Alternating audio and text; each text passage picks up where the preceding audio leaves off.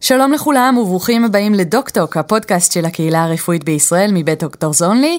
אני מאיה רונן, ולפני שאנחנו נתחיל, נזכיר שלפודקאסט אפשר להזין באייטיונס, באנדרואיד, בכל אפליקציית פודקאסט שהיא, וכל הפרקים זמינים להאזנה באתר דוקטורס אונלי. והיום תוכנית שמשלבת רפואה, פוליטיקה, אתיקה, מציאות יומיומית בישראל עם הארגון רופאים לזכויות אדם. מרתק. מיד מתחילים.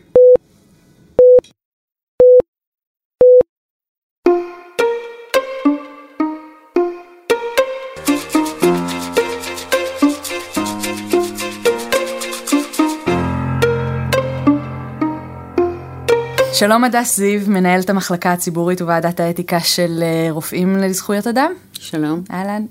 לפני שנצלול לכל הנושאים הבאמת בוערים שיש על הפרק, תספרי לנו קצת איך התגלגלת בעצם לתפקיד הזה, לארגון.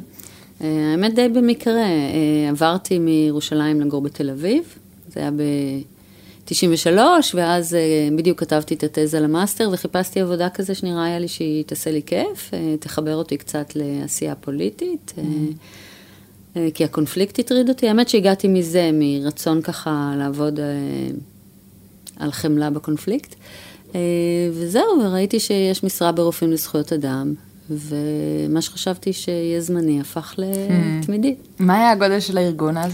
אז היינו משהו כמו, אני חושבת, 5 עובדים, כי עבדנו רק על דברים שקשורים לפלסטינים באותה תקופה. משהו כזה, 5 עובדים. והיום, כמה אתם? מה הגודל של הארגון? היום אנחנו 28 עובדים, ואנחנו עובדים על הזכות לבריאות גם בשטחים וגם בישראל.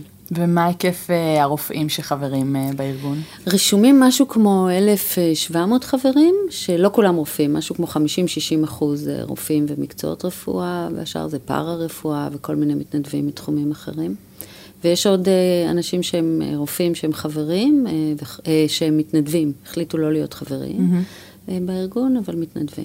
את מרגישה שמאז שהצטרפת ב-93, הצלחתם... ב-95 הצלחתם לחולל איזשהו שינוי? כשאת מסתכלת באמת פרספקטיבה מאוד רחבה.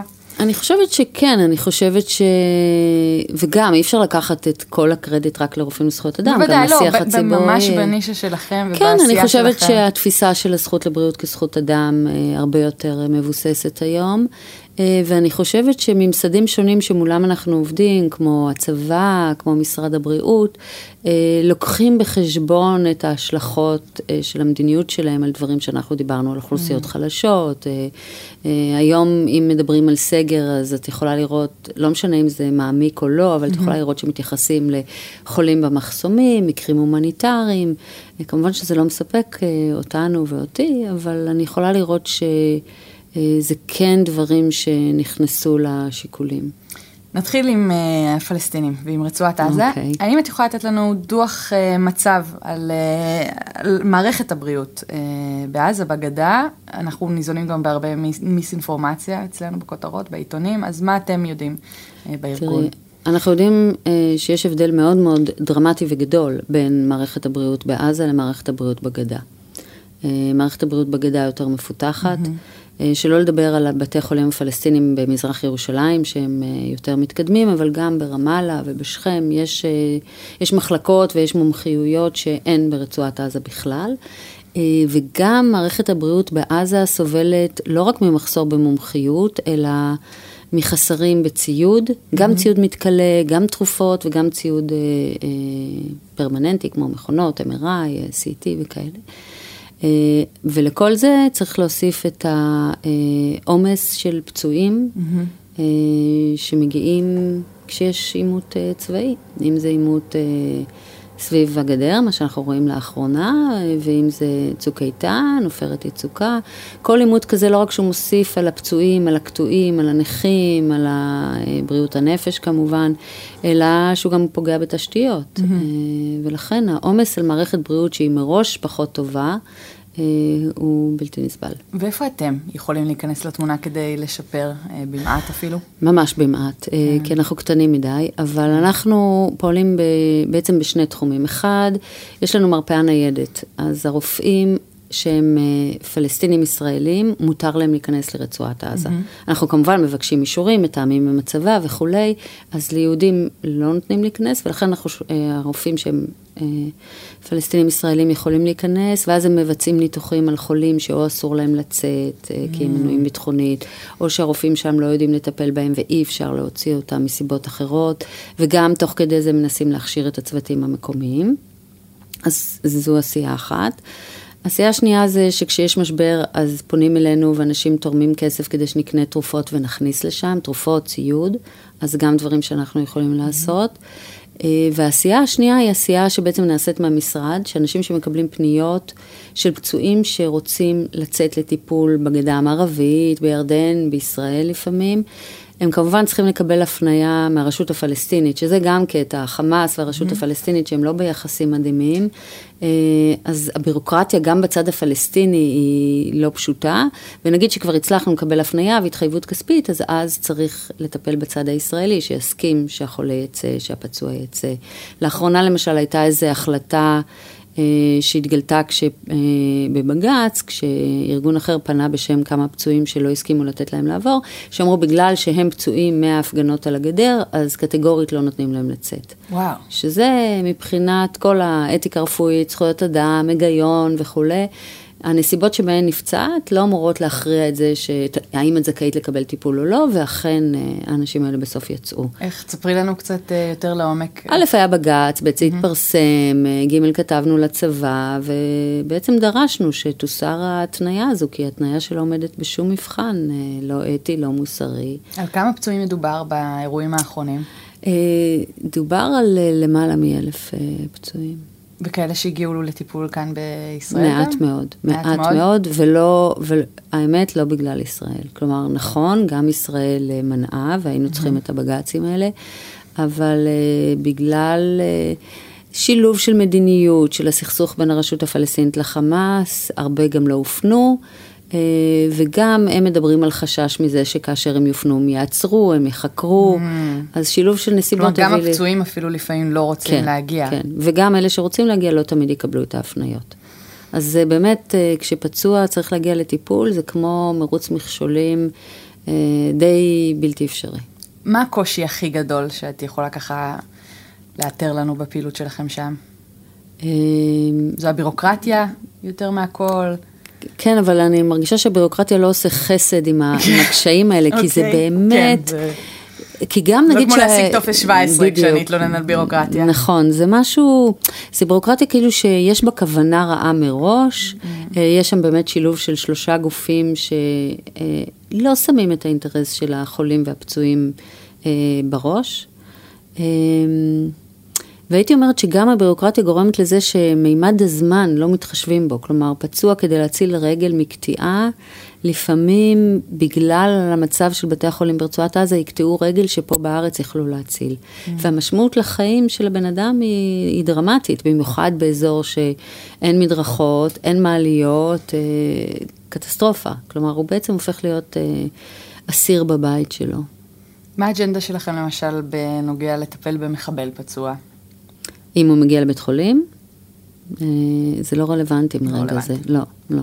אני חושבת שבכלל, שכל הרופאים והרופאות יסכימו שהאישיות של הבן אדם, המעשים של הבן אדם, לפעמים דיבר על זה אפילו מנהל מגן דוד אדום, אתה מגיע לזירה ויש לך את הדוקר יחד עם הקורבנות שלו, ומה שקובע זה המצב של הפצוע. יצא לך לנהל איזה שיחות עם רופאים על הדילמות האלה? כן, אני זוכרת שאחד מהם זה פשוט חקוק בזיכרוני, כי לפעמים אומרים לנו שאנחנו יפי נפש וכולי, אבל אנחנו קודם כל, וראשית כל בני אדם, הורים, גם אנחנו מפחדים, אני זוכרת את תקופת הפיגועים בעיקר, אוטובוסים, הדולפינריום, אני לא עליתי על אוטובוס 3 שנים, הלכתי ברגל מפחד. אז זה לא שאנחנו איזה הזויים ולא רואים את הסכנות, אבל אחד הרופאים סיפר לנו שבאמת הוא טיפל בפצועה מהפיגוע בדולפינריום, ועבד לילה שלם בחדר ניתוחים, ולמחרת בבוקר לא ממש בא לו לצאת ליום רפואי, לגדה. ואז הוא החליט שדווקא, הוא חייב, כלומר... כדי להמשיך את העשייה הזו, שהוא מאמין שהיא יכולה להיות יום אחד, זה מילים יפות, מפוצצות, אבל ככה הם מרגישים, ואני חושבת שאולי זה יכול להיות... אם לא היו מרגישים ככה, אז לא היו עושים בכלל, נכון. כלומר, אם לא היה איזושהי אידאה שאולי כרגע לא מציאותית, כן. אז מי היה עושה משהו? נכון. זה כמו שאת אומרת, אוקיי, אני עושה סדק בקיר, ואולי יום אחד יותר אנשים יעברו בו. כן. שמעתי גם על פרויקט המשמעות שלו היא רק פשוט להעביר אפילו רק את הפצועים, נכון. או חולים, על ידי רופאים. תספרי לנו קצת על זה. יש פרויקט של טרמפים, אם לזה את מתכוונת. טרמפים לזה, כן. זה עושה עמותה אחרת, והם עושים דברים מאוד מאוד יפים. כשיש לנו חולה, אנחנו לפעמים נעזרים בהם, כי באמת זה סיוט. בשביל חולה שצריך לעבור הקרנות, לעבור לנסוע, להגיע, אבל הם יכולים לעשות את זה בעיקר עם אגדה. כי שם באמת אפשר להגיע אליהם, לקחת אותם, עם עזה זה יותר מסובך. נעבור לעניינים אחרים, כי כמו שאמרת, הארגון התפתח, והוא לא מתעסק רק בזכויות של פצועים וחולים פלסטינים, אלא גם בגזענות ואפליה במערכת הבריאות, ויש בישראל, בגזרות רבות, והנושא אולי החם מכולם כרגע, היא האפליה שנעשית במחלקות יולדות, שגם לפני שבועיים בארץ שוב התפוצץ עוד פרסום בעניין הזה, של בעצם בתי חולים, בגלל אולי גם האינטרס הכלכלי, כי מחלקת יולדות זה דבר שמניב רווח, מאפשרים הפרדה בין יולדת יהודייה שמבקשת, לבין יולדת ערבייה. מה עמדת הארגון? אז ראשית כל ברור שהיו לי גם המון ויכוחים עם חברות על זה, זה לא גזענות, זה התאמה תרבותית וכולי. העמדה שלנו שזה חד משמעית גזענות, חד משמעית אסור. מה שיקבע פשוט את החדרים זה הצורך הרפואי. אם זה יולדת שצריכה יותר השגחה, היא צריכה להיות ליד עמדת החיות, אם לא אז לא. והאמת היא שקרו הרבה מאוד דברים מאז שזה התפוצץ, כי הוקמה ועדה במשרד הבריאות, למיגור גזענות, אפליה והדרה במערכת הבריאות, ואני חושבת שיש בזה מסר מאוד מאוד ברור, כי רוב הרופאים אומרים לך, מה פתאום אנחנו ניטרלים, והמיתוס הזה של הניטרליות לא נותן להם לראות את זה שהם, ובתוך המערכת, וזה לא עניין אישי, זה עניין מערכתי, ברור, יכולים להיות גם רופאים גזעניים, כמו שיש אנשים גזעניים, אבל משהו מערכתי מאפשר את הגזענות הזו גם ברמה הממסדית, זה שמשרד הבריאות הכיר בזה, הקים ועדה, ולא רק שהקים ועדה, אלא הזמין נציגים ונציגות של החברה האזרחית כדי לשמוע גם מהם, אני חושבת שזו התקדמות מדהימה, ועכשיו זה צריך לחלחל מלמעלה למטה, וזו משימה אדירה, גם של משרד הבריאות ולדעתי גם של החברה האזרחית, להבהיר את זה, ואני חושבת שדווקא הפרדת יולדות, נכון, יש את האינטרס הכספי, כי הם מקבלים מהמוסד לביטוח לאומי, והם בוחרות באיזה בית חולים להתאשפז, אז את רוצה למשוך אותם, זכתה להמון חשיפה תקשורתית, ולכן אולי יש סיכויים בוא נגיד שהמערכת תצליח להקיא את זה מתוכה. אבל יש אתגרים לא פשוטים אחרים, כל פעם שיש מלחמה, איזה יחס אנחנו מקבלים בבית חולים, איזה יחס ערבים מקבלים בבית החולים, איזה יחס מקבלים רופאים ערבים ממטופלים יהודים, ואנחנו שומעים גם על מטפלים אתיופיים ומטפלות אתיופיות, כלומר הגזענות היא לא רק של המערכת הרפואית, אלא היא הרבה פעמים, כמו בילדות, היא מה שנקרא בקשה של אני לא אוהבת את הביטוי הזה, אבל הבקשה של הלקוחה, זה שמתייחסים אלינו כלקוחות ורוצים לרצות אותנו, אז במקום שיש כסף וגזענות פוגשת כסף, אז יש לה מוטיבציה להמשיך. בתור סטודנטית לרפואה, דווקא נראה לי כאילו מערכת הבריאות זה אחד המקומות אולי הבודדים בחברה הישראלית, שכן יש איזשהו שוויון בין ערבים לבין יהודים. לצורך העניין, אני, בכיתה שלי יש עוד 20 סטודנטים מהמגזר הערבי, שווים לכל, אז בואי תתארי לי אולי קצת יותר לעומק את התמונה הזאת שאת מציירת, על מה שחווה רופא ערבי לבין רופא יהודי? אני חושבת שחלק מזה, באמת, חלק מזה זה האתוס, המיתוס, ואולי גם מה שאנחנו דורשים ודורשות מהרופאים והרופאות שלנו, זה שהם יהיו ניטרלים. והם מאמינים שברגע שהם לובשים את החלוק הלבן, הם באמת הופכים להיות רופאים, אבל בתוך החלוק הלבן יש בן אדם. ובן אדם הזה מושפע מהחברה שלו, והוא חלק מהחברה שלו, זה לא אי. המון רופאים מדברים על מערכת הבריאות כאי של שפיות במדינה מאוד מאוד קשה. וזה נכון שאת הטיפול אנחנו נקבל כולנו, ויש לנו את חוק ביטוח בריאות ממלכתי, שנותן את הזכאות לכולם, אבל זה גם נכון שנאמרים דברים, אני חושבת שרופאים ערבים לא ירשו לעצמם לומר, אני אתן דוגמה דווקא לא סיפר לנו רופא ערבי באחד מבתי החולים בדרום, שבזמן צוק איתן, יולדת אחת אמרה שהיא לא רוצה שערבי ייגע בה. וואו. והשאלה איך בית חולים מתמודד עם זה. ומה הוא אומר ליולדת, והאם, הרבה פעמים אומרים לנו, מה, אנחנו דון קיחוטה? אנחנו מחנכים את החברה הישראלית, אנחנו צריכים לטפל בה, אין לנו ברירה. והשאלה היא מה את עושה במקום כזה. או למשל... איך התמודדו באותו בית חולים? באותו בית חולים אני חושבת היא עברה למישהו אחר. דרך אגב, היה את אותו דבר עם מטפלת מיילדת אתיופית באיכילוב נדמה לי, שזה התפרסם בעיתון, לא אנחנו קיבלנו את הפנייה הזו, והחליפו אותה. כי באותו רגע שכבר הלידה מתחילה, קשה מאוד לעשות חינוך. כן, אתה מעדיף לא להתעסק עם זה, אתה לא יכול להתעסק עם זה אולי. אבל המיילדת נפגעה, והשאלה איך בית חולים אמור להתנהג. והשאלה, האם כשזה לא דחוף, כן היו אומרים לה, תשמעי, ומה יגידו לה, לא בבית ספרנו, והיא תלך לבית חולים אחר, ואז זה יהיה בסדר. כלומר, צריך איזושהי הסכמה בין כל בתי החולים, שלא יעשו את זה, כי אחרת ילדות שומעות מהר מאוד, דרך כל מיני מדיות חברתיות, וילכו לאיפה שכן מאפשרים להם להתנהג כגזעניות. מה אתם כארגון עושים כדי להפחית את רמת הגזענות שקיימת? א', אנחנו באמת השתתפנו בוועדה הזו של משרד הבריאות, ואני מקווה שנמשיך לתרום לה. אני חושבת שזה מאוד מאוד חשוב שההנהגה הרפואית אומרת אפס סובלנות לגזענות. 2, אנחנו עוסקים המון בחינוך. עשינו פרויקט באחד מבתי החולים, כדי שהצוות בכלל יהיה מודע לזה, שדברים שהוא עושה, יש להם השפעה. למשל, באחד המקומות שבהם עשינו באמת סדנה, שוב בשיתוף עם משרד הבריאות גם, היה מין ניסיון כזה, מישהי אמרה שבאה אליה מטופלת, אחרי שאשת צוות אתיופית הסבירה לה, ואמרה, אני רוצה שאת תסבירי לי. המודעות לזה שמה שהסבירה לך הוא מה שהוא ההסבר, ולא להגיד את זה עוד פעם על ידי יהודייה כדי שהיא תקבל גושפנקה שזה בסדר, אלא לתמוך במקצועיות של הקולגה שלך, זה מאוד מאוד חשוב.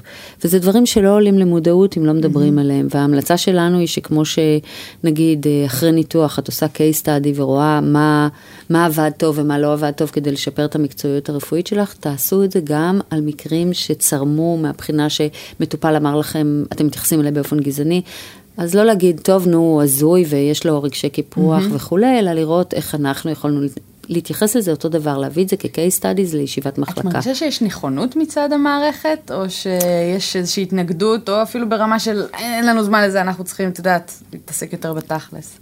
בוא נגיד ככה, בוא נפריד בין משרד הבריאות לבין השטח. כן. אני חושבת שבמשרד הבריאות יש המון נכונות, אני חושבת שדווקא פה, באופן משונה, כי הרבה פעמים השטח מקדים את הבירוקרטיה ואת המשרדים, אני מרגישה שהשטח נורא עסוק בעומס שלו, בכוח אדם שלו, הכל טענות מאוד מאוד נכונות, והוא לא רואה את ההתמודדות עם גזענות כחלק בואי נגיד המקצועיות הרפואית שלו. אם יהיה לו פשלה בניתוח, זה חלק מהתפקיד שלו. אם יהיה לו פשלה באיך שהחולה יוצא ממנו, מרגיש מקופח, מרגיש פגוע, זה עוד לא נחשב לו חלק מהמקצועיות שלו. ואיך זה בעולם? יש יותר מודעות? תראי, אני לא כל כך יודעת, אני חושבת שיש הרבה מודעות בשיח הפילוסופי, האתי, יש תוכניות מאוד טובות בלימודים, שצמחו באוניברסיטאות שונות, נגיד בארצות הברית. ראיתי לאחרונה שבית הספר לאחיות במכללה האקדמית תל אביב יפו, מזמין איזו תוכנית מהאיחוד האירופי לגבי כשירות תרבותית. אז יש, אבל באותה מידה אנחנו יכולים לראות ארצות הברית, מערכת בריאות שיש בה פערים מטורפים, בין עניים לעשירים, שחורים ללבנים. אז אני חושבת שאפשר ללמוד מתוכניות שונות בעולם, אבל האתגר הוא אתגר משותף. אם נחזור לאותה מיילדת אתיופית, זו גם אוכלוסייה שספגה הרבה זיפט ממערכת הבריאות פה בישראל, ברמות שונות. תספרי לנו קצת. תראה, אני חושבת ראשית כל, יש יחס פטרנליסטי שהוא מובחן כלפי האוכלוסייה הזאת, כאוכלוסייה כן, זה צריך עדיין שיפור. תראה, הפרשות של פרשת תרומות אדם, ששינו את ההוראות היום, אבל אני חושבת שגם אם האמינו שלא לקחת תרופות, אני פשוט תמיד משווה את זה לפרה המשוגעת ולאנגלים.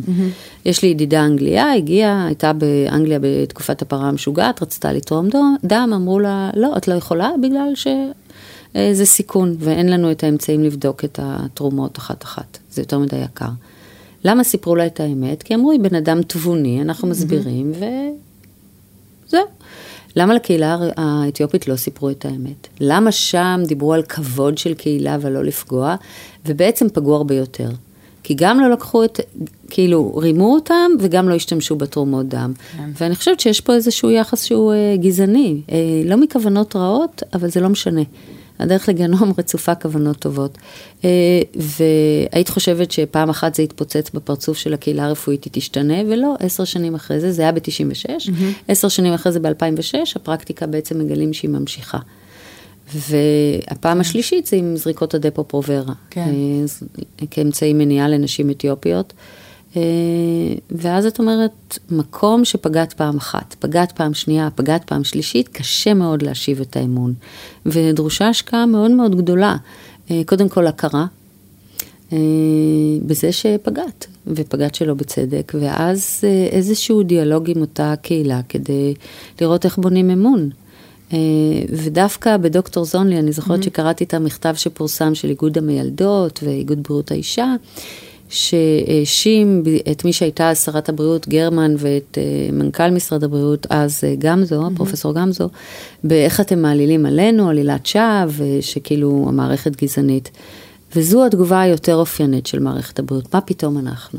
אנחנו לא גזענים, אנחנו נותנים טיפול, כל השיקולים הם מקצועיים, משום שהם לא רואים שחלק מהסיפור המקצועי חייב לכלול גם את הרגישות של האוכלוסייה. ואחת הבעיות אבל של האוכלוסייה האתיופית למשל, אין באמת פה חזק, אין מי שידבר בשיח הזה, וגם אני מניחה שהתלונות שאולי מגיעות אליכם, זה ממש מתי מעט. אני בספק כמה, את יודעת, גם בציבור הרחב, כמה בכלל יודעים שאפשר אולי לפנות אליכם ולנסות לטפל. שאלה היא באמת איך מתקדמים מזה הלאה, איך באמת אפשר לשפר. תראי, אז ראשית, מאז שהתעסקנו בסיפור הזה של גזענות, אנחנו יותר מחוברים, אני חושבת, יש אלינו, בכל אופן לוועדת האתיקה, שאני מקבלת את הפניות שלה, יש יותר פניות, לא כמה שהייתי רוצה, אבל יש יותר. אני חושבת שהקהילה האתיופית, ובכלל, אנשים שנפגעים, צריכים להשתמש בנו כגורם, אבל אני לא רוצה להשתלט על הקול שלהם.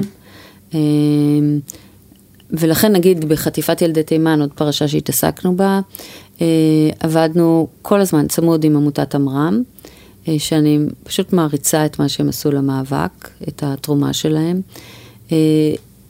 כך שאם אנחנו כקהילה שמערבת אנשי ונשות רפואה יכולים לעבוד יחד עם קהילה אחרת, זו הצורה המועדפת לתת להם קול, ולא לקחת, כי אחרת זה אותו פטרנליזם. בדיוק. זה טריקי במובן מסוים. נכון, צריך הרבה מאוד צניעות ולזוז כשכבר לא צריכים אותך. אוקיי? לתת את מה שאפשר לתת, ולא לחשוב שזה נותן לך בעלות על הפרויקט או על המאבק, אלא באמת להיות צנוע. למה נכנסתם לתמונה בסיפור של ילדי תימן? זה היה באמת מוזר, אני מכירה מישהו מאמרם, והאמת זה דרך הפייסבוק, ראיתי משהו שהוא העלה, ואמרתי, אתה חושב שאנחנו יכולים לעזור ברמה של הקהילה הרפואית, כי היא הייתה מעורבת בזה. וכי אני חושבת גם, הסיבה שאני רציתי להיות מעורבת בזה, כלומר שבכלל יצרתי איתו קשר, זה ראשית ההבנה שאני חייתי בשנים האלה, שהתפרצה פרשת משולם. ופשוט לא... אני לא מבינה איך לא הייתי מודעת לזה, כלומר, גם אני צרכתי את פרשת משולם דרך התקשורת, כמשהו שאיכשהו נראה לי כמו... משהו אפילו הוליוודי זה היה. כן, כמו התבצרות של אני לא זוכרת, הייתה בארצות הברית גם. כן, הקאט בארצות הברית. כמו איזה קאט, ובכלל לא קישרתי, ואמרתי, אם אני לא קישרתי, ואני יחסי... אז משהו פה באמת, א', ראיתי את זה כתיקון גם אישי שלי. איפה הייתי באותם שנים? מה גרם לי לא להקשיב? בתיקון של הקהילה הרפואית, כי אני מאמינה שאם קהילה רפואית לא מתייחסת לפרשות עבר, כי את תשאלי אותי, מה, אין דברים יותר בוערים, את חוזרת לשנות ה-50, לא תיקנתם אז, לא ביקשתם סליחה, אז בשבילכם זה אולי משהו היסטורי, אבל בשביל המשפחות זה פצע שעד היום מדמם. הם באמת לא יודעים איפה הילדים שלהם, הם באמת פגועים, וההורים חלקם נפטרים, וחלקם יש מעט מאוד שנים בשביל לתקן את זה איתם. וגם לעתיד, אני חושבת שמערכת שלא מטפלת בכשלי העבר שלה, תחזור עליהם עוד פעם ועוד פעם, תשנה אולי את האוכלוסייה, את הקבוצה שהיא תפגע בה, אבל אני חושבת שהסיפור של ילדי תימן, והמעורבות של הקהילה הרפואית בחטיפות, צריך ללמד בכל בית ספר לרפואה, לסיעוד, לרווחה, כמשהו שמלווה אותם, כתם. וכמו שקלינטון התנצל על הניסוי שעשו באגבת, אז גם פה, אנחנו פשוט צריכים להתנצל, ולא כל הזמן להגיד תוכיחו שזה קרה. כי ההוכחות נמצאות אצל הקהילה הרפואית. הארכיונים שפתאום נשרפו, נעלמו, עתיקים, הם לא בידי המשפחות. שמעת תגובות מרופאים לגבי זה? בהתחלה כן, כאילו תמיהות למה אנחנו מתעסקים, כמו שאמרתי לך, האם אין בעיות יותר בוערות בהווה שאנחנו צריכים לטפל בהן.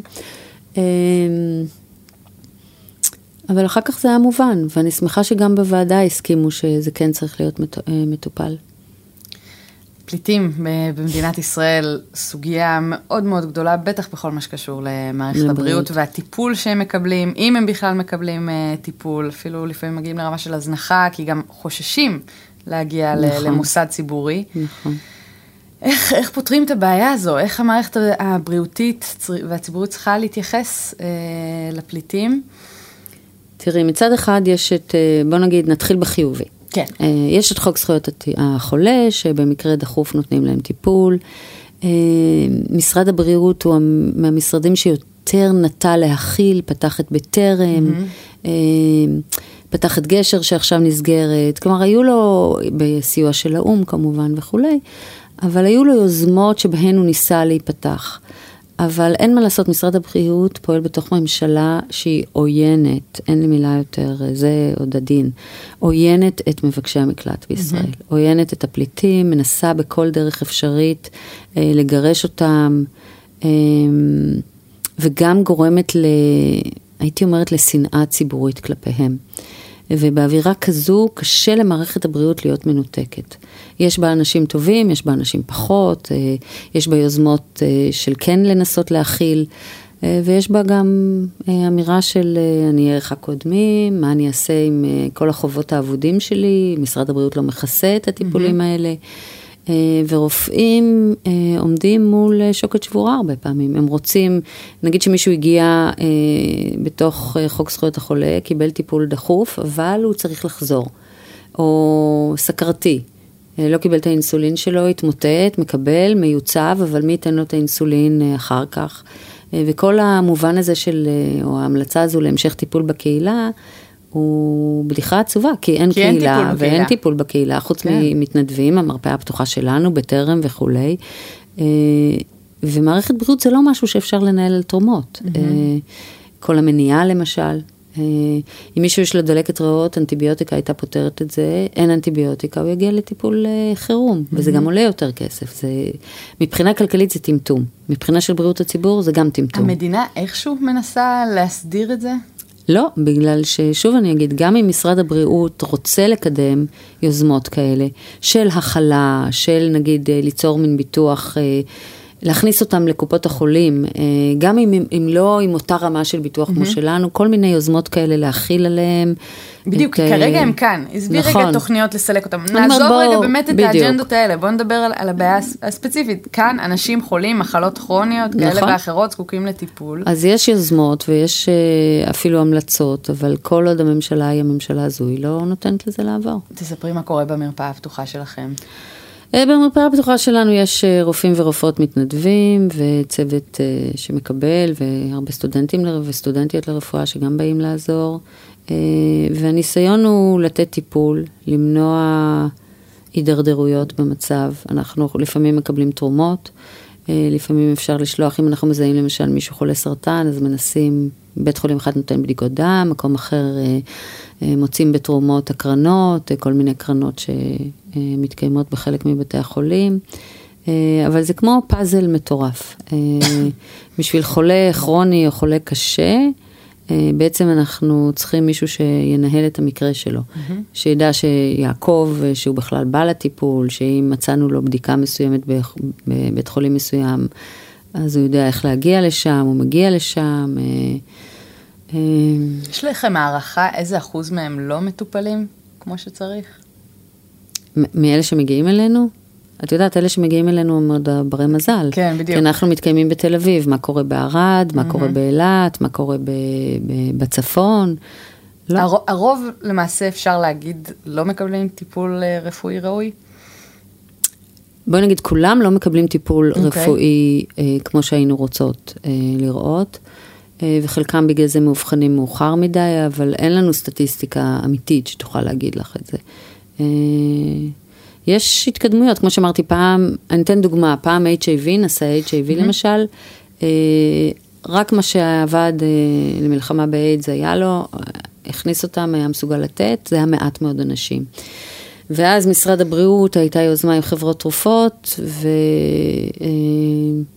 והיום כל מי שמאובחן מקבל, הבעיות הן אחרות, הם מקבלים כשה-CD4 הוא יותר חמור מאשר ישראלים, אבל זה עדיף מכלום, וזה מה שפעם נגיד היה המלצות גם לגבי ישראלים, אז אנחנו יכולים להגיד שיותר שקטים לגביהם, עדיין אם הטיפול לא מתאים, איך מחליפים טיפול וכולי, ברור שזה לא כמו ישראלים, אבל זו למשל יוזמה שמשרד הבריאות לקח בסופו של דבר על עצמו, אחרי שכמה זמן זה היה עם חברות תרופות, ויש מענה.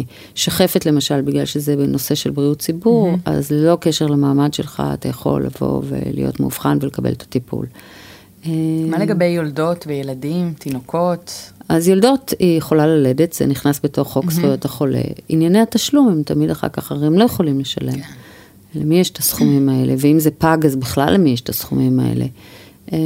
ולכן ההרגשה שלהם לפעמים, אני זוכרת שלפני הרבה שנים היה לנו מקרה של יולדת עם נשאית HIV, והיא ברחה מבית החולים עם התינוק. עכשיו אנחנו ידענו שהיא צריכה את הטיפול, כדי למנוע את ההידבקות של התינוק. אז יש כל מיני דברים כאלה וחששות, ואחרי שאת חייבת בבית חולים, אז את לא הולכת לאותו בית חולים, את הולכת לבית חולים אחר. האם יודעים איזה טיפול קיבלת בבית חולים הקודם? יש בעיות עם זה.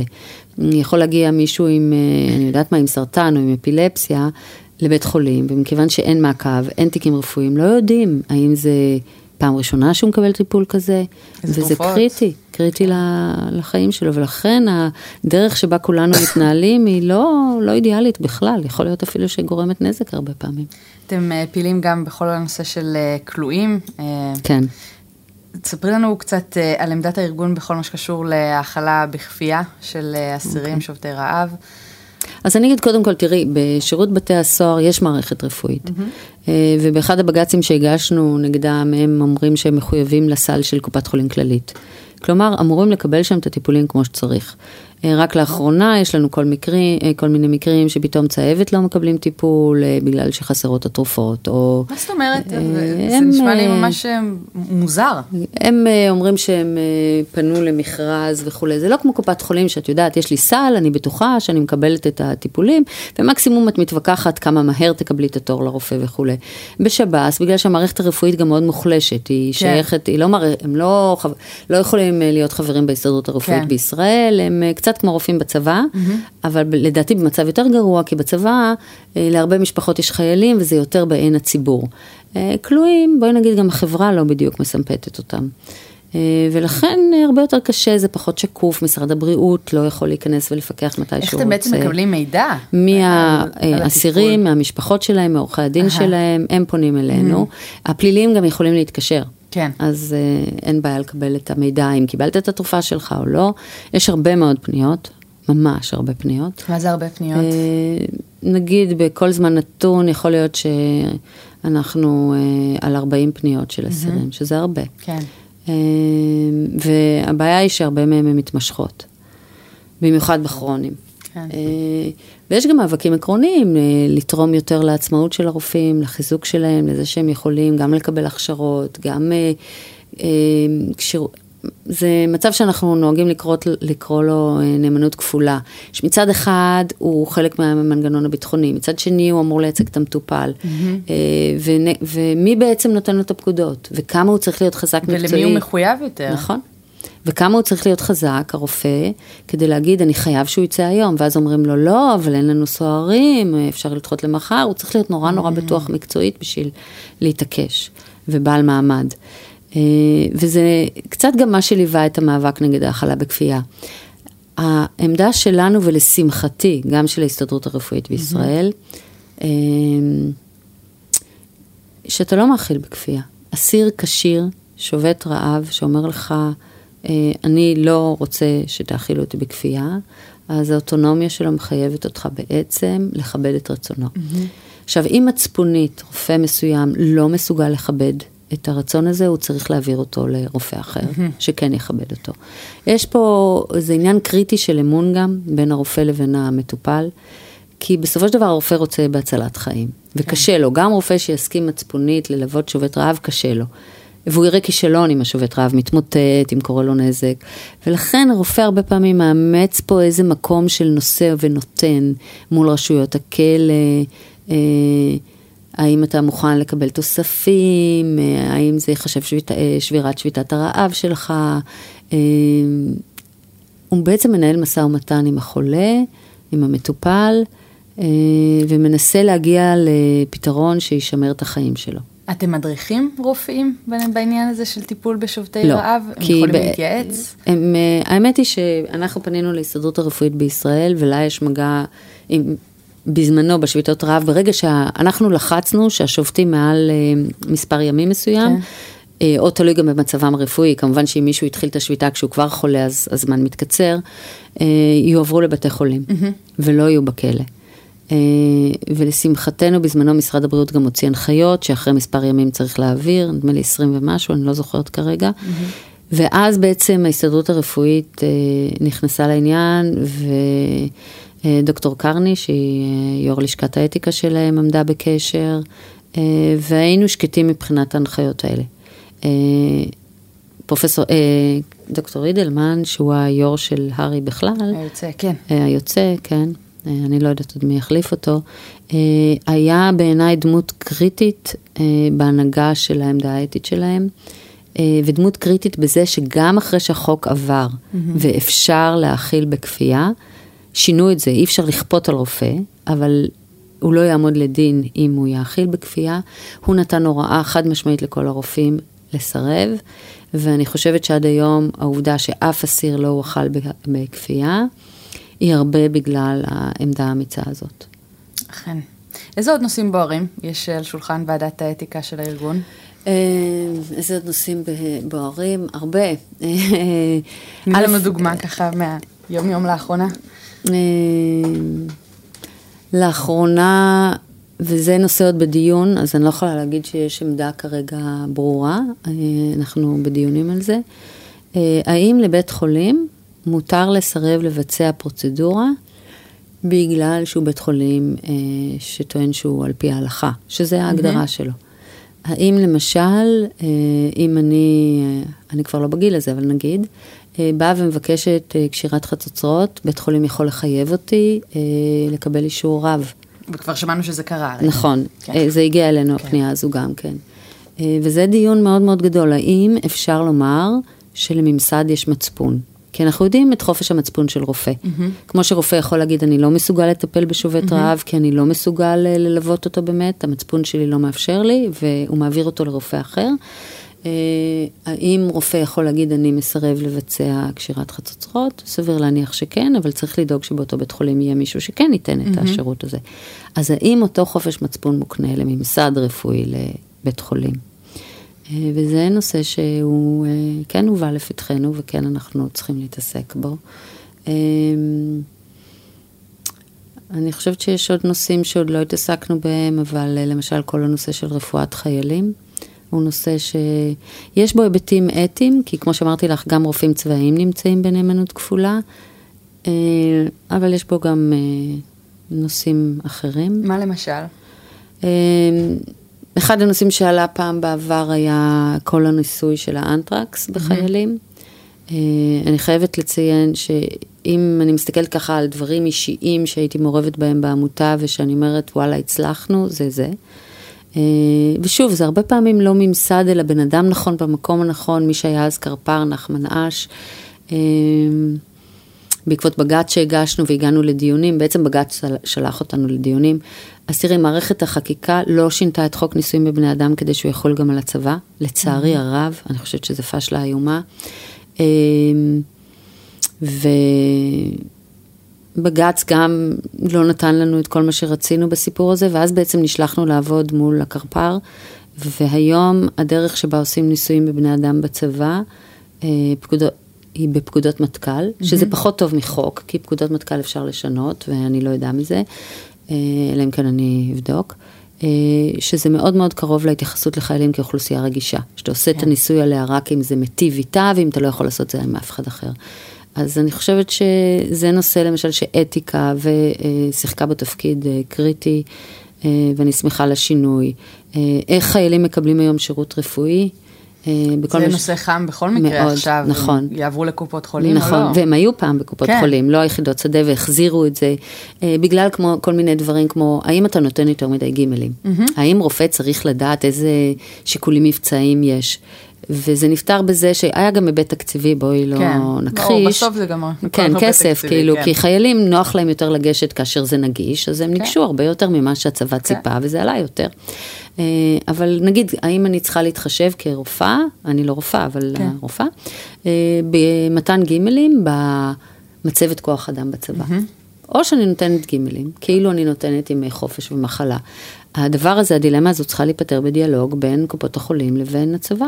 ואיפה אתם יכולים להיכנס פה לתמונה? תראי, בזמנו אנחנו קיבלנו תלונה של אחד הרופאים, אבל אני חושבת אני הייתי שמחה, אני לא יודעת אם יזמינו אותנו, אבל הייתי שמחה להצטרף לדיאלוג כזה, כדי באמת להסתכל מבחוץ, ולדבר גם על אתיקה, גם על זכויות אדם.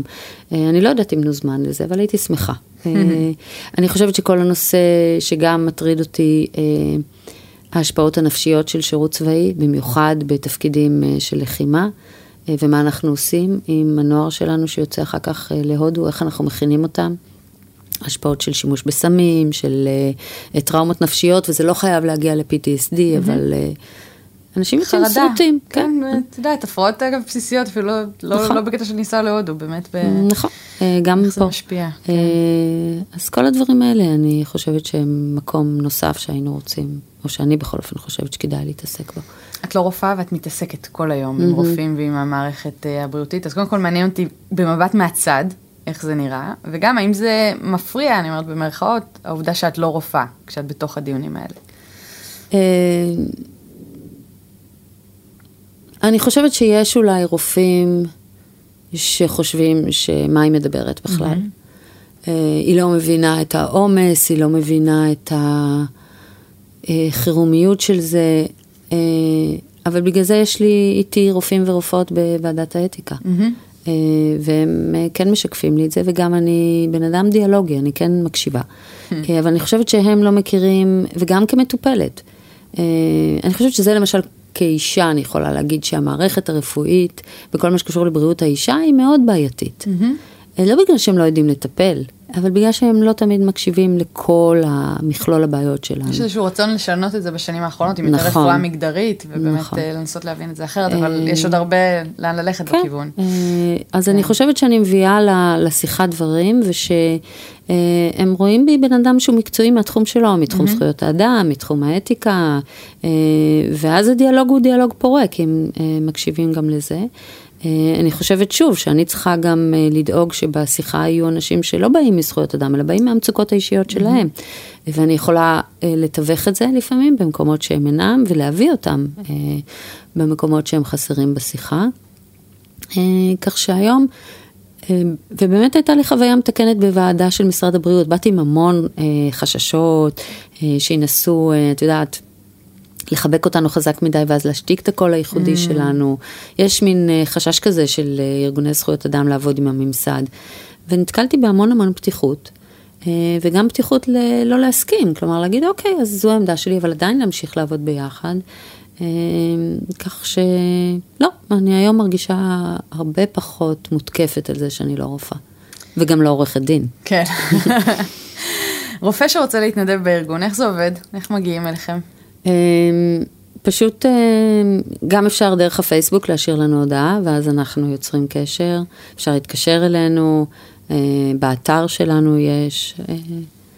מה היקף ההתנדבות? האמת, כל מה שאתה או את מוכנים לתת, אנחנו לוקחים. מה שנקרא, אביונים לא יכולים להיות פיקי. כל עוד הבן אדם מוכן, זה יכול להיות משמרת אחת במרפאה הפתוחה לפליטים בחודש או בחודשיים. אנחנו צריכים רופאים ורופאות מומחים, מתחומים כמו גינקולוגיה, אורתופדיה, בריאות הנפש, לב, הכל, ולפעמים זה יכול להיות, מגיעים לנו מסמכים רפואיים של מישהו בעזה, כמה זה דחוף, אנחנו חייבים לדעת כמה זה דחוף, תעבור בבקשה למסמכים, אז הכל, זה יכול להיות בטלפון, זה יכול לקבל פקס או אימייל היום ולייעץ לנו, וכמה שאנשים מוכנים, אנחנו נשמח. אתם גם עושים הדרכות לרופאים? כן, למשל, לאחרונה, זה פר עניין. כן. למשל, לאחרונה, כשחשבנו שנצטרך למנוע גירוש של מבקשי מקלט, אז יש מבקשי מקלט שאנחנו יודעים שהם חולים, ושגירוש אומר שזהו, אנחנו משאירים אותם למות. אז רצינו להביא לרשות האוכלוסין וההגירה את המקרים הרפואיים שלהם. עכשיו צריך בעצם לשבת על התיק הרפואי ולסכם אותו, וזה רופאים יודעים לעשות ולהגיד משמעויות. אז הדרכנו אותם איך לעבור על התיקים, מה רשות האוכלוסין רוצה לקבל, האשימו אותנו שכאילו אנחנו רוצים שהם יגדילו את המצוקה, או יעשו פרופגנדה ככה שאסור לא, אנחנו רצינו פשוט שהמידע יהיה נגיש גם למישהו לא רופא. כי הפקיד ברשות האוכלוסין וההגירה צריך לראות מידע רפואי בשפה שהיא ברורה. לסכם אז העברנו הדרכה. אם הם נכנסים לכלא, אנחנו מעבירים אותם הדרכה, איזה סימנים להסתכל, מה לבדוק. עשינו פעם הדרכה לסימנים של עינויים ואלימות. איך מראיינים בכלל בן אדם שעבר עינויים. עשינו פעם הדרכה לטיפול נפשי בפליטים, שהעבירו פסיכיאטרים. כאלה דברים, כן, בהחלט. יש פרופיל לרופאים שמגיעים אליכם, צעירים יותר, מבוגרים יותר? הייתי אומרת שיש גיל שבו קשה יותר להתנדב, שזה כשהם בשלב הקמת המשפחה. כן. אז פחות נראה לי שזה 30 עד 40 פלוס, למרות שיש, אבל קשה, הרבה יותר קשה להם. אז אנחנו רואים את הגילאים היותר מבוגרים, והרבה מאוד סטודנטים, או בשלבי ההתמחות והסטאז', למרות שהם מאוד מאוד לחוצים בשלבים האלה, אבל הם כן רוצים את האקסטרה. הייתי אומרת מרכז הארץ יותר, עם שלוחות בפריפריה, כי בעצם זה שהמרפאה שלנו במרכז, בירושלים הרבה. וגם אפשר להגיד שלמרפאה הניידת בשטחים באים אנשים שזה הנושא שקודם הקפיץ אותם, ולמרפאה הפתוחה, אבל אחרי זה כבר יש יותר זרימה. פנימה, כן, בדיוק. once you're in. יש לכם גם משלחות לחול, לאזורי מצוקה? לא, אתם לא מתעסקים רק באזורנו, אנו. כן. למרות שיש רופאים שלנו שכן נוסעים, ויש להם ניסיון משם, אבל לא דרך הארגון, לא. מה התוכניות לעתיד? עוד 10 שנים מעכשיו, איפה היית רוצה להיות בארגון? כלומר, איפה היית רוצה שהארגון יהיה? הייתי רוצה הייתי רוצה שהעניין הפלסטיני ייפטר, אבל זה חלום נראה לי. הייתי רוצה שנוכל, שהישראלים יתפסו אותנו כרלוונטיים גם להם, ולא כארגון אוחר. אני חושבת שאנחנו עושים הרבה בכיוון הזה, אבל אנחנו עובדים מול מכונת פרופגנדה לא פשוטה, כי הרבה אנשים, נגיד, אם הם ישמעו מה שעשינו על גזענות ברפואה, הם אפילו יסכימו, אבל ברגע שהם ישמעו גם שעשינו משהו עם עזה, אז הם יגידו למה אתם מטפלים במחבלים, אז היחס אלינו נורא נורא אמביוולנטי. אתם סופגים אש בתוך כל השיח הזה שמאוד הוקצן בשנים האחרונות? כן. ואש לא נעימה? לא נעימה. אני יכולה להגיד לך שנגיד אני באה להרצאות, גם בבתי ספר לרפואה, ולפעמים מוציאים לי כל מיני הצהרות שהצהרנו, או שואלים אותי למה אתם מטפלים במחבלים, או מה יהיה עם המדינה היהודית אם נקלוט את כל מבקשי המקלט, ואני נורא מנסה להגיד, תקשיבו, זה לא רלוונטי ברגע שהמטופל מגיע אליכם. אתם, אם הייתם רוצים לדאוג למדינה היהודית, הייתם מתגייסים לרשות האוכלוסין וההגירה. אם מה שמעניין אתכם זה סיכול פיגועים, אז אתם הולכים לשב"כ או למשטרה, ואני גם לא אומרת שזה לא מעניין אותי כאזרחית, אבל כשאני מדברת על האנשים האלה ועל הזכות שלהם לבריאות, אני לרגע אחד מנסה להגיד שאתם באתם לרפואה, או לסיעוד, או לעבודה סוציאלית, בגלל שמה שמעניין אתכם זה החמלה. זה העמוד שדרה של המקצוע הזה. אבל זה קשה, כי כמו שאמרתי, רופא או רופאה, אחות או אח, הם לא רק לובשים את החלוק ושוכחים מזה שהם אזרחים. ואני מנסה להראות להם איפה זה משפיע על הטיפול שהם נותנים, ושהם יהיו מודעים ומודעות לזה. זהו, אני חושבת אבל שבאמת, יש פה תפקיד להנהגה, להגיד, החברה הישראלית כולה צריכה לטפל בגזענות שלה, בקסנופוביה שלה, וזה החל מהגן, ואי אפשר, זה לא יהיה מנותק. גם היום, אם משרד הבריאות מנסה דרך הוועדה למיגור גזענות, למגר גזענות, הוא תלוי באיזה רופאים ורופאות מגיעים אליו. והם יגיעו אליו ממערכת החינוך הישראלית, ומגני הילדים, ומהחברה. ולכן המאמצים העיקריים שלי הם מול החברה בישראל. אני חייבת לשכנע אותה, שכשהיא תסתכל אחורה, היא לא תהיה גאה בימים האלה. ולכן כדאי לשנות אותם. סיפרת בתחילת השיחה שלנו שהגעת לארגון גם מתוך המקום של חמלה, ולהביא לידי ביטוי את הערך הזה של חמלה. את מרגישה שבשנים שחלפו מאז יש פחות חמלה במדינת ישראל? אני לא אוהבת לשפוט את החברה בישראל. כי אני אגיד לך, אני חושבת שזו חברה במצוקות קשות. גם אנחנו צריכים להכיר בזה שכשאומרים לך שמפחדים, אז באמת מפחדים. אי אפשר להגיד, אוי, עזבי, מה את... באמת מפחדים. היום ירדו פצמרים, אתמול היה את זה. אנחנו צריכים להתמודד עם הפחד ולא לתת לו לשלוט בחיים שלנו. אני חושבת שברמה האישית, אנשים עדיין יכולים... גם מישהו שנגיד שונא פליטים, ברמה הפוליטית, אם הוא יראה מישהו ברחוב, הוא יכול להגיש לו מים. זה לא קשור. אנחנו כאילו מנתקים את הקטע האישי מהקטע הפוליטי או המדיני. אבל אני חושבת שבמערכת הפוליטית יש דיבור מסוכן שאין בו מקום לחמלה. תראה אפילו הסכם טוב כמו האום, שהאום אמר, אוקיי, אנחנו מוכנים לקבל חלק מהפליטים, למה הוא נפל? הרי הוא מציע פתרון הרבה יותר טוב מכל חולות, גירושים וזה, והוא גם הסכם שיעבור בגץ והכל סבבה, וגם נותן, כי לא היו מסוגלים לחיות עם זה שכן אנחנו קולטים כמה פליטים. וזה החלטה פופוליסטית שהרשע בה הוא ברור. אז אני מבדילה בין הציבור והישראלים לבין ההנהגה שבעיניי הולכת למקומות מאוד מאוד רעים ושאין בה חמלה. לפני סיום, שתינו, חולות כדורגל, אני מתלבט מה לשאול אותך, אם ריאל מדריד תיקח אליפות אירופה רביעית ברציפות, אם קריסטיאנו רונלדו יישאר בריאל מדריד בתור מדרידיסטה, מה את חושבת? אני אשמח אם היא תיקח אליפות ספרד. זה חסר לכם, כן, כן, זה היה אושר גדול שנה שעברה, ואני גם אשמח לראות, א', אני מתה על הקבוצה הזו באמת, דבר נדיר בשמאל דרך אגב, גביע אירופה אני חושבת שלא צריך להיות יותר מדי חמדנים, אפשר לתת גם לקבוצות אחרות. כן, אני אשמח לראות. אגב, כשאת רואה כדורגלנים עם פעילות הומניטרית, זה עושה לך את זה באופן מיוחד? כן, אני מאוד אוהבת את זה. אני חושבת שזה... תראי, יש הרבה ציניות, הם הרי... אני לא יודעת מה, מיליונר. אני לא אוהבת את הציניות שקשורה לזה. אני חושבת, אם הם עושים... אז אני אומרת גם כן, נכון, הוא מיליונר, אבל הוא יוכל גם לא לעשות את זה. בדיוק. אז אני שמחה, נורא מתרגשת כשהם לוקחים ילדים בעיקר, ובעיניי זה מאוד מאוד יפה, וגם זה דוגמה.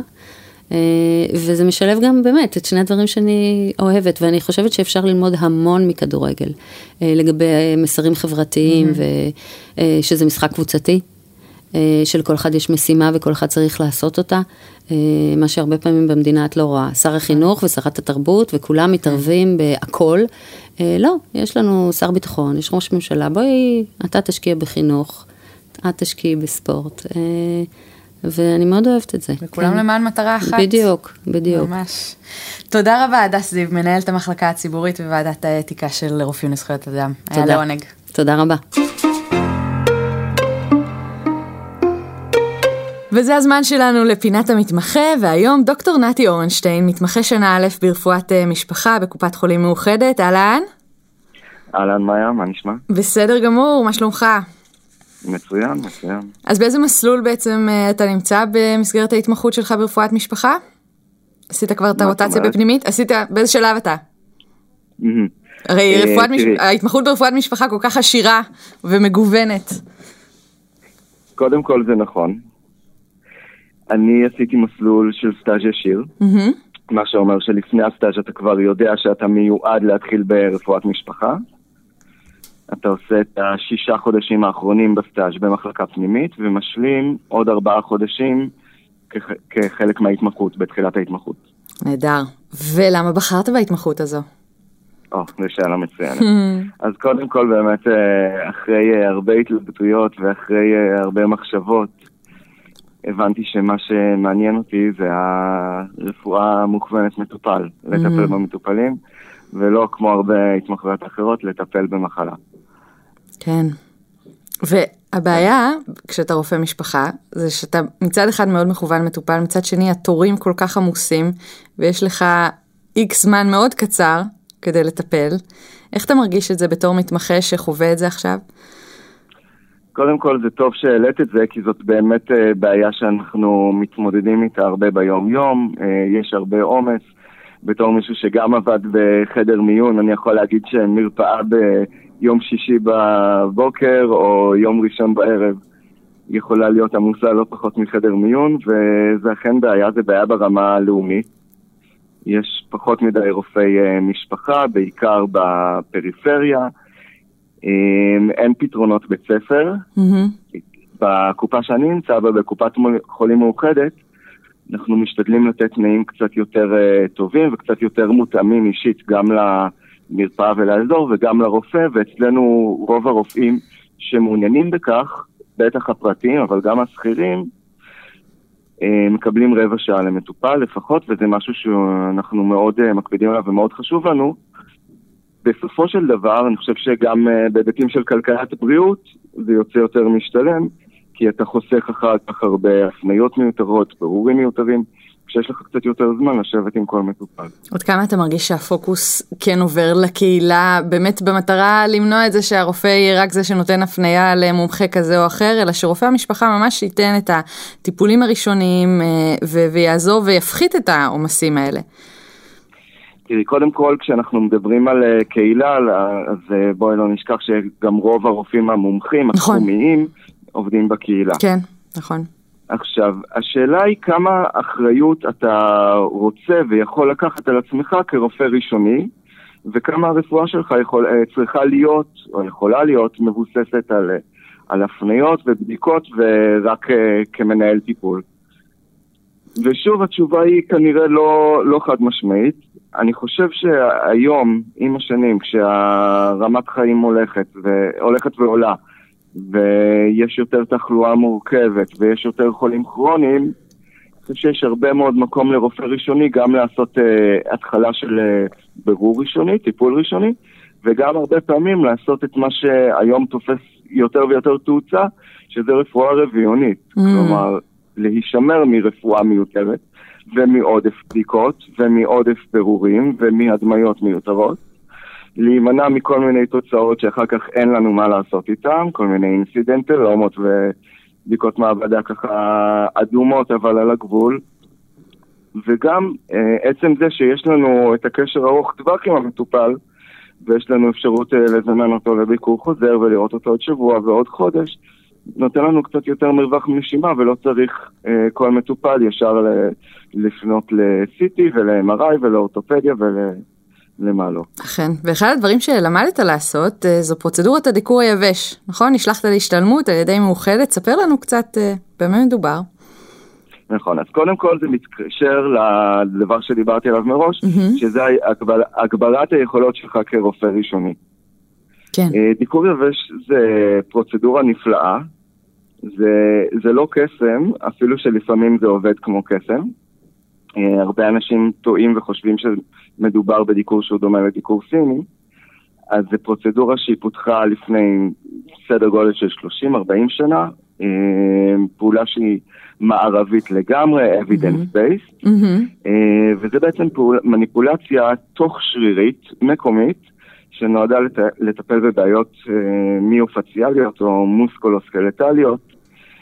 כל הכאבים הכרוניים והאקוטיים שלא מגיעים מאיזושהי אטיולוגיה שעכשיו צריכה טיפול דחוף. כאבי גב, כאבי ברכיים, מרפקים, צוואר, בעצם כל התלונות האלה שבדרך כלל אין לנו מה לעשות איתם, אנחנו נותנים אולי נוגדי דלקת או NSAIDs, ואחר כך מפנים לאורתופד, ובסופו של דבר מטופלים האלה נקלעים לאיזשהו מעגל כרוני של כאב, של חרדות, של אומרים לי שאין לי כלום, שלחו אותי לצילום ואין לי כלום, ולא מאשרים לי MRI, וזה איזשהו מעגל שמונע מהם לעשות פעילות, מונע מהם לטפל בעצמם, ומחמיר את הכאב. כמה רופאים מכירים את הפרוצדורה הזאת? כמה היא נפוצה? השכיחות שלה הולכת ועולה, בהתחלה היו עושים אותה אך ורק מספר מומחים לכאב, היום עושים אותה גם מספר הולך ועולה של רופאי משפחה, מספר קטן של אורתופדים, וגם הרבה מטפלים משלימים, גם ברפואה מערבית וגם ברפואה משלימה אינטגרטיבית יותר מהצד המזרחי. יש פיזיותרפיסטים ויש אוסטאופטים שמטפלים בזה. וזה כלי שהוא בסופו של דבר מאוד יעיל, והוא נותן לך, הוא מאוד יעיל, הוא בטוח לשימוש, והוא נותן לך אפשרות לטפל בעצם במסגרת המפגש שלך כרופא ראשוני, כשאתה מגיע לכאב ספציפית, נוגע בכאב, ולפעמים יש תוצאות מדהימות כבר תוך טיפול אחד. איזה יופי. עוד נושא שרצינו לדבר איתך עליו הוא הפעילות שלך במרשם, בארגון המתמחים. ספר לנו קצת על זה. אז לצערי אני יכול להגיד שאני לא פעיל כמו שהייתי בעבר וגם לא כמו שהייתי רוצה. בעיקר תחילת ההתמחות גוזלת ממני הרבה זמן ומשאבים ופחות שם, אבל זה משהו שהייתי קצת יותר פעיל בו בימים הראשונים ואני מאוד מחובר אליו, אם לא ברמה הפרקטית היומיומית, בעיקר ברמה הרעיונית והרגשית. אני חושב שמרשם זה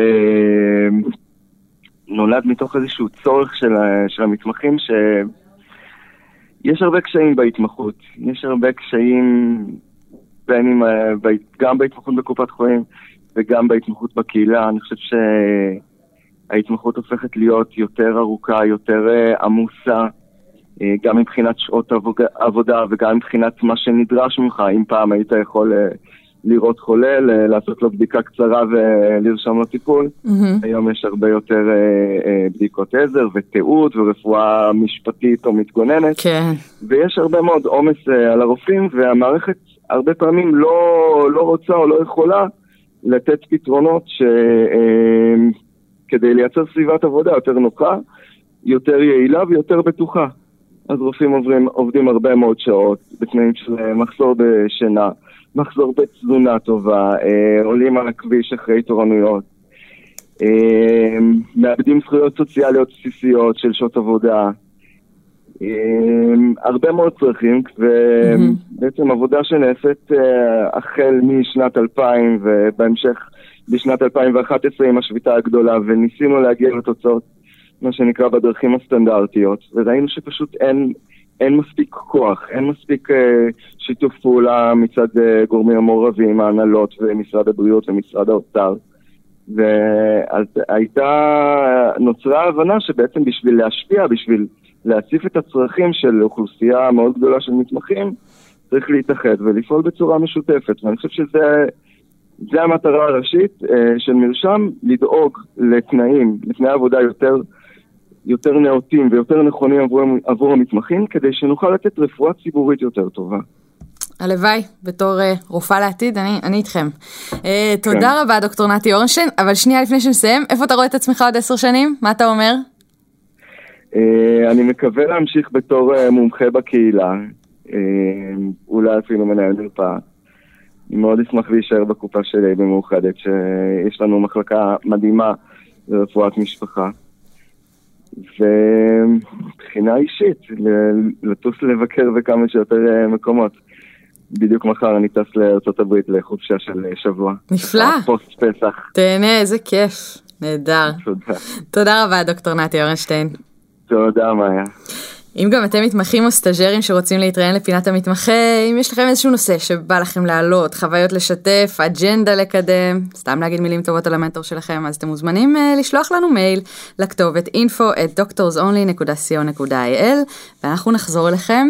תודה רבה לעורך שלנו אמרי אדר ולכל הצוות של Doctors Only. נזכיר שיש לנו כבר כל כך הרבה פרקים מאחורינו, ארסנל שלם של רופאים ממגוון תחומים שונים, בין אם מנהלים, בין אם מומחים, המומחים הכי ספציפיים, שיחות מרתקות, אתם מוזמנים להזין לכל הפרקים באייטיונס, באנדרואיד, בכל האפליקציות היהודיות, בכל הפרקים זמינים להאזנה באתר דוקטורס אונלי. נשתמע בתוכנית הבאה של דוקטוק. ביי ביי.